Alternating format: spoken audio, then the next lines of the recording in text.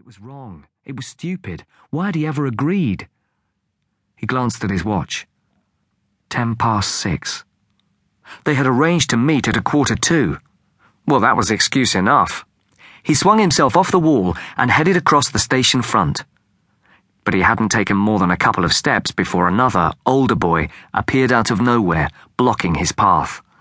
"You off then, Matt?" the boy asked. "I thought you weren't coming," Matt said.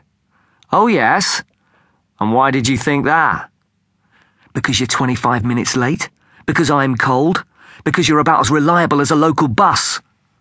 That was what Matt wanted to say, but the words didn't come. He just shrugged. The other boy smiled.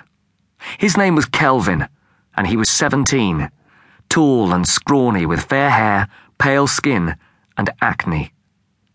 He was dressed expensively in designer jeans and a soft leather jacket. Even when he had been at school, Kelvin had always had the best gear. "I got held up," he said. Matt said nothing. "You haven't had second thoughts, have you?" "No." "You got nothing to worry about, Matt, mate. It's gonna be easy. Charlie told me." Charlie was Kelvin's older brother. Matt had never met him, which wasn't surprising.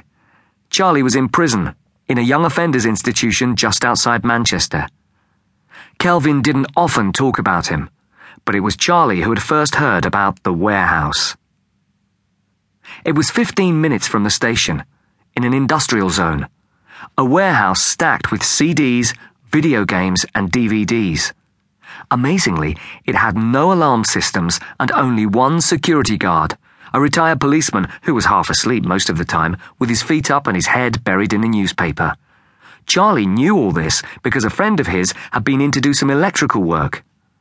According to Charlie, you could break in with a bent paperclip and you could probably walk out with a couple of £100 worth of equipment.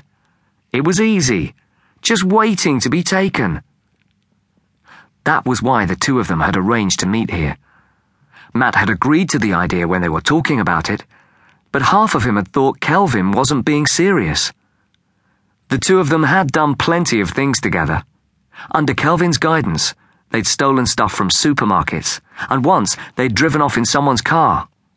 But Matt knew this was much worse. This was serious. It was breaking and entering. Burglary. Real crime. "Are you sure about this?" Matt asked. "Sure, I'm sure.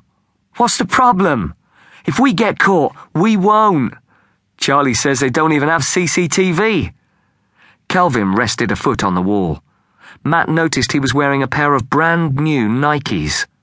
He had often wondered how Kelvin could afford his clothes. Now he supposed he knew. "Come on, Matt," Kelvin went on. "If you're going to be such a wuss, I'm not sure I want to hang out with you. What's the big deal?" A look of exasperation had crept into Kelvin's face, and in that moment Matt knew he would have to go. If he didn't, he would lose his only friend. When Matt had first started at St. Edmund's Comprehensive in Ipswich, Kelvin had taken him under his wing. There had been kids who thought Matt was weird. Other kids had tried to bully him. Kelvin had helped see them off. And it was useful having Kelvin just a few doors away in Eastfield Terrace, where Matt lived with his aunt and her partner. When things were really bad, there was always somewhere to go. And he had to admit that it was flattering, hanging out with someone 3 years older than him. "There's no big deal," he said. "I'll come." And that was it. The decision had been made. Matt tried to damp down the sense of rising fear. Kelvin slapped him on the back.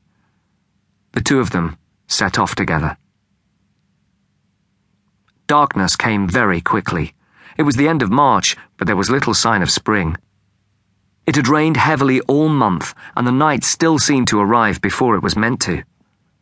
As they reached the industrial zone, the street lamps flickered on, throwing pools of ugly orange light onto the ground. The area was fenced off with signs warning that this was private property, but the fence was rusty and full of holes, and the only other barrier was the wild grass and thistles that sprouted all around where the tarmac ended. Railway